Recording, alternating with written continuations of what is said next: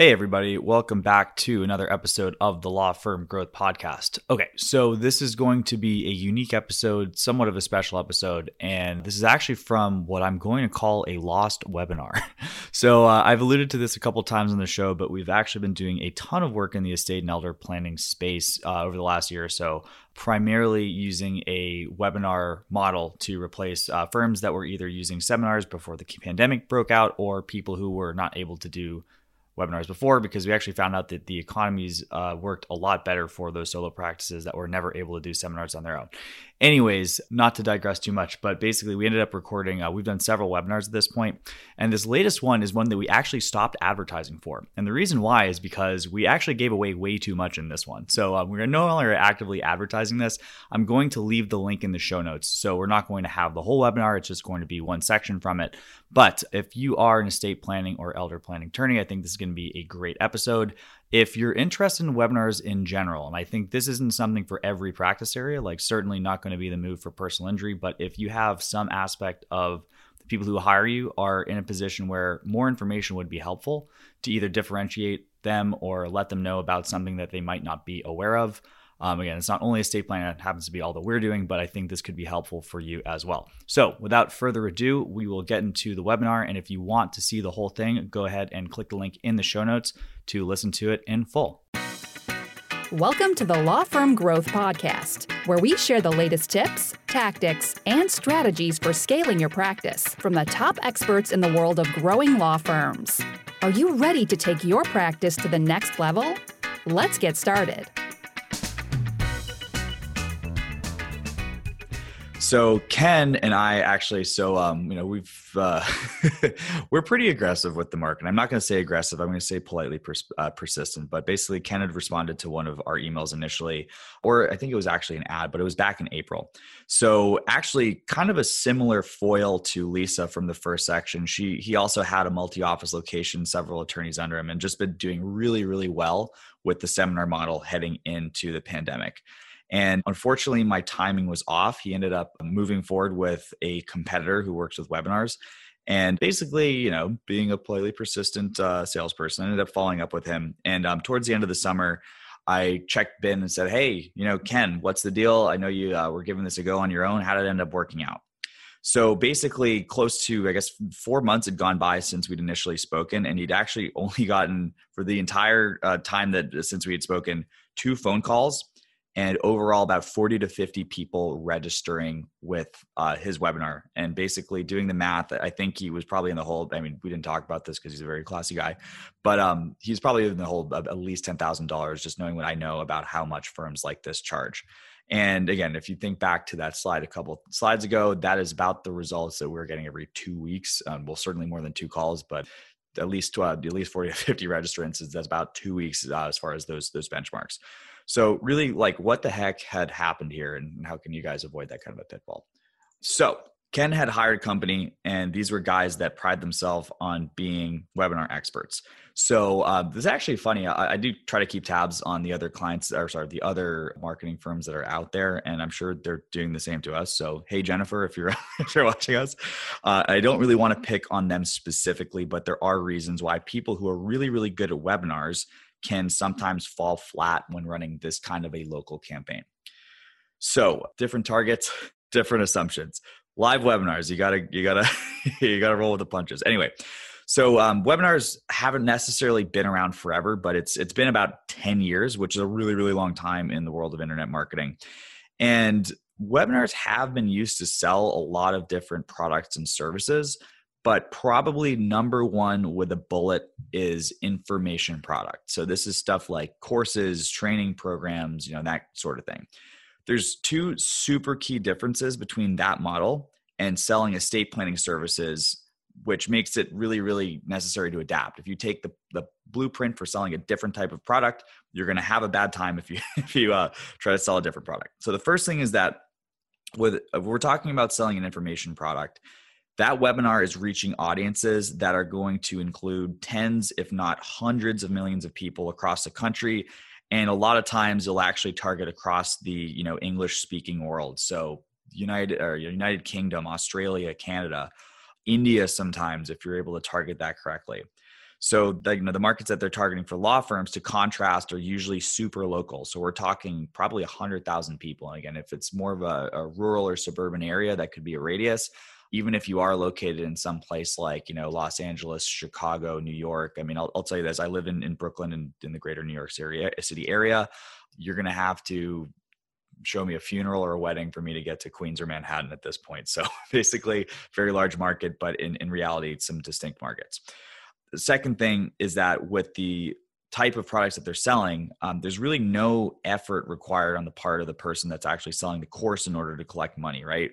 So if I'm selling some sort of a $500 whiz-bang course, gadget, whatever, at the end of the webinar, basically you can enter your credit card information to buy, or later you can be convinced through emails or retargeting ads or that kind of thing without anyone having to be there to take them across the finish line. So kind of addressing the first challenge. So when I found out about Ken's number, I asked him, just by any chance, did most of these registrations come in the first couple of weeks that you guys had this webinar live? And he said, oh yeah, how did you know that? I said, I knew to ask this because this is something we actually ran into when we launched our first webinars, and it's kind of a general principle with Facebook ads as a whole. So this is kind of referred to internally as ad fatigue. But in plain English, it basically means that everyone who could see your ad has seen your ad.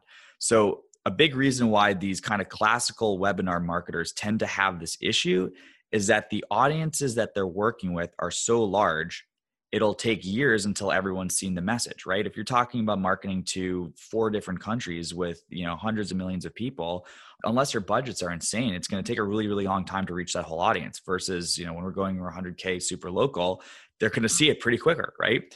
So those guys don't have to come up with new messages often. They don't have to fight the ad fatigue the same way we have to fight in local. So to contrast, basically, when we first saw the cost per registration start to flag in one of our first campaigns, it was in a little bit more of a rural area in South Dakota. We had to come up with new copy and image creative every couple of weeks. So, and then again, that's something that we know is coming, so we're ready for it now. And that's kind of built into the DNA of how we keep these campaigns and have these strong cost per lead numbers week after week. And the second thing, right? But we sent emails and no one ended up buying. So this is what happens when, we try to sell legal services with the expectations and the tools that are being used to sell information products. So, like I said, you're probably going to have a bad time, long story short. And another kind of assumption I want to tease out from the info product world is the cost of what's being sold. So a lot of these products, I think I mentioned $500, very rare to have something that's above $1,000 that's being sold by a webinar, and these kind of accessory funnels, which include email and retargeting and that kind of thing. So to contrast, we're using the webinars for our clients to position generally trust-based planning as a solution. And we have firms that are charging upwards of, $5,000 for these packages. And again, you don't have to charge $5,000. We've got people charging $2,500 or $3,500, but that's generally the cost of doing trust-based planning if you do a survey in most markets in the country. We've even had people that are doing Medicaid packages for $15,000 and above. So again, there technically are info products that are sold through webinars that are approaching these numbers, but for within the internet marketing space, this is referred to as a high ticket product. And you would probably be pretty crazy, and no one would think to commit ad spend to something without having qualified and trained salesperson to walk somebody through the sale. So basically the expectations, and a lot of the times too, like people like to sell the dream. So, set this webinar up, get your email sequence, pay for Infusionsoft, blah, blah, blah, and then just watch the money go up in your bank account. But the reality is you're selling something entirely different, and you need to, again, it's not impossible. You just have to have different expectations.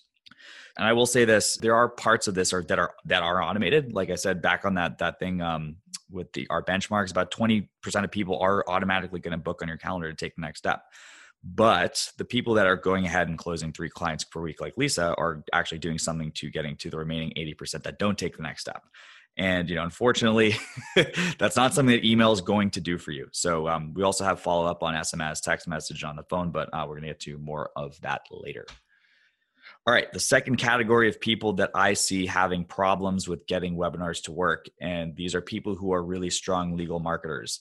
FYI, I can speak to this category very well because this was us before we ended up really investing the time to figure this stuff out. So let's talk about legal marketing, right? Some people consider it a category, and those people are usually marketers, but there really are several distinct, I would call verticals that correspond to the different major practice areas that you could possibly be as a law firm, right? So you wouldn't want to, run the kind of billboard or TV commercial that a big personal injury firm would use to get their big cases, right? So, in personal injury, to contrast, they wouldn't be using, a seminar model to educate somebody on the merits of hiring someone to get compensation for a recent accident. They're both equally wrong for each other. So intuitively, this makes sense. But if you allow me to kind of nerd out for a bit, this all boils down to what one of my favorite marketers of all time was a guy named Eugene Schwartz, used to call levels of awareness. So like I said, no one cares about a personal injury billboard until they get hit by a car. And then it's basically all they care about until they get that situation resolved. That's what we refer to, or what Eugene Schwartz refers to as a most aware market. And to contrast that with the seminar model for estate planning services, you might be able to invite somebody who's a likely candidate for needing an estate plan, but wasn't actively in the market. And then through the process of education, you can bring them to the point where they were ready to move forward. So that's what Eugene Schwartz would call an unaware market. So it's somebody who qualifies, but they don't know it. They don't know they have a problem, but you can let them know how they have a problem. And then basically, I broadly had kind of placed the different practice areas into good day lawyers and bad day lawyers, right? You get hit by a car, the wife serves you divorce papers, ICE is knocking at your door, they're going to deport you. That's a bad day. So you know what kind of lawyers you'd hire for that. And these practice areas have a market that basically, if you kind of were to visualize this, it's like, if you think about the total accessible market for a personal injury firm, it kind of blips into existence with everyone that's going to be, suffering sort of an injury that's not at their fault. And then it's going to fade out of existence probably in, a week to a month tops as they hire people and are no longer a candidate. But basically, if you contrast to estate planning, these are good day attorneys, right? You buy a house, right? You have a kid, you want to start a business. That's a good day. Most areas of estate planning, with the exception of probate, would fall into this category. And as we went over earlier, we need different tools for different types of law, right? And I can say basically, I'm sure you're probably getting pitched every week for the last 10 years on stuff like Google SEO, Google AdWords, which we used to do, directories, Avvo, Yelp, blah, blah, blah. And honestly, that stuff really, really works for bad day lawyers because it's capturing people at the moment that the problem arises, which is the only time that market exists. So yeah, that's basically it. So the market kind of follows the money, and unfortunately, the market, the money happens to be in bad day law. So, I ended up doing this one day. I was kind of researching on InfoUSA the total amount of companies over certain revenue numbers by practice area, which is actually a category with Dun & Bradstreet. But basically, you really don't see a lot of 100 million plus law firms that are doing anything else than personal injury. And then I'm obviously leaving the white shoe law firms out of the picture here. But for the most part, if we're talking about 10 million plus, if it's not personal injury, it's probably going to be family law. And basically, there are some 7-figure estate planning practices. We've worked with a number of them, but basically it kind of pales in comparison to the total amount of money that's in the market for those other practice areas, right? So it probably shouldn't come as a surprise that most of the names that you see sponsoring the legal conferences and getting speakers and doing all this stuff are usually SEO and PPC guys. And if it's not that, it's people that are running directories like Avvo and that kind of stuff. And there's really nothing wrong with that. But when these guys try to market seminars, it's really not their core skill set. They're really great at getting people who are already looking for something to pick you over your competition. But that's a really, really big gap and a completely different skill set from getting somebody who doesn't know that they need a service interested in finding out more through a webinar or a seminar before all this stuff ended up happening. So in a nutshell, you're not really going to get on. This is the thing. I always used to say, we're really, really good at pay-per-click, but there's nothing that we can do that will prevent you from showing up on Google without having 4 other attorneys in the top of the ad section, plus the organic section, plus the map section. And it's the same case with that for SEO. It's the same case with that for Avvo or any directory, but basically you're next to 15 other direct competitors whenever you're on any of these last mile kind of situations, which again, works for bad day law, doesn't necessarily work for this. And what happens when you're in that position is that your client's basically primed to price shop. And look, I can say this because we have active campaigns with the cost per click stuff, and it's very, very expensive. The cost per click for estate planning is probably $15 to $20, which is more than we're paying for a full registration for channels like Facebook. So you're basically paying more for somebody who is more likely to price shop. Doesn't work out for a lot of folks. I'll kind of leave it at that. And that kind of leads me to my next point, which is basically the most common trend that I see in people that are giving this a go for the first time, whether it's DIY or with an agency that's great at SEO or whatever. So basically they're, well, why don't we take the seminar model and just move it online, right? So we used to book the conference room or the restaurant or whatever, let's call it, next Tuesday at 5 p.m. Then we're going to send traffic, whether that's direct mail or even some people who have done Facebook ads, which some people have figured out to get people to show up. But here are the challenges that come when you do that. The first one is a very expensive cost per lead. So I kind of mentioned that I try to keep appraised of some of the options in the market. And there's actually a company that I quite respect that used to do live seminars, but they were doing it with Facebook ads. I was pretty shocked to find out when I went to one of their actual client-facing webinars that their cost per registration for a webinar was pretty similar to what they were paying for an in-person registration until I realized why. And that was because these guys were still sending people to the slot of next Tuesday at 5 p.m.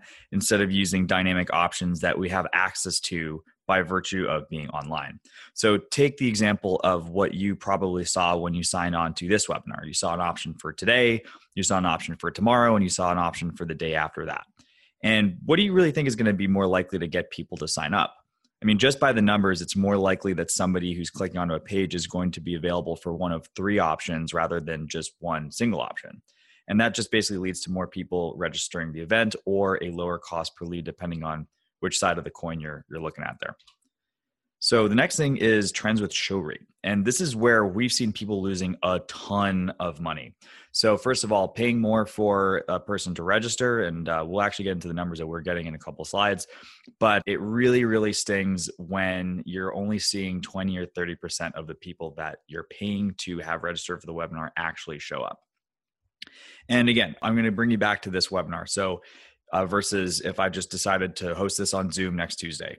You're here right now, so obviously this is working to some extent, but if I had an individual time for you to watch this, how much more likely is that something's going to get in the way, whether it's life, kids, business, sometime between now and whenever you initially sign up for it, and if you were to sign up for this a week from now.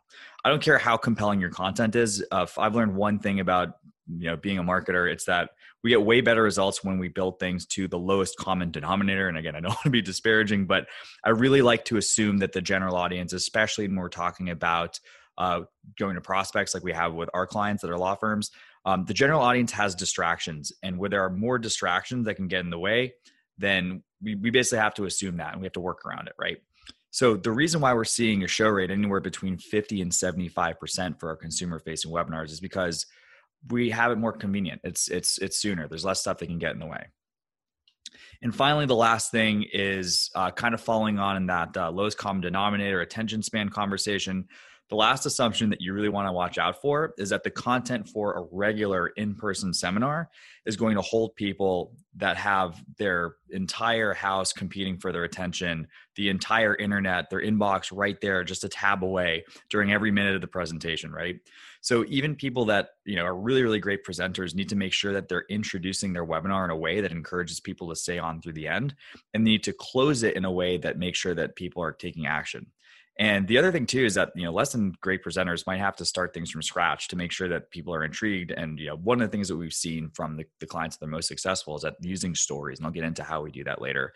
But one of the really big risks, especially with kind of the more advanced estate planning practices that we've looked into and that have worked with us, is especially when you get into this advanced stuff, it's very easy to get into very, very fancy techniques and get into the legalese. And, it's really impressive to people that are in the know, but sometimes it's kind of tough to, cursive knowledge is what it's referred to. You can't really read what's on the bottle from the inside. So you might end up losing people. And that's not something that you notice when you've, bribed them with dinner and locked the door behind them, right?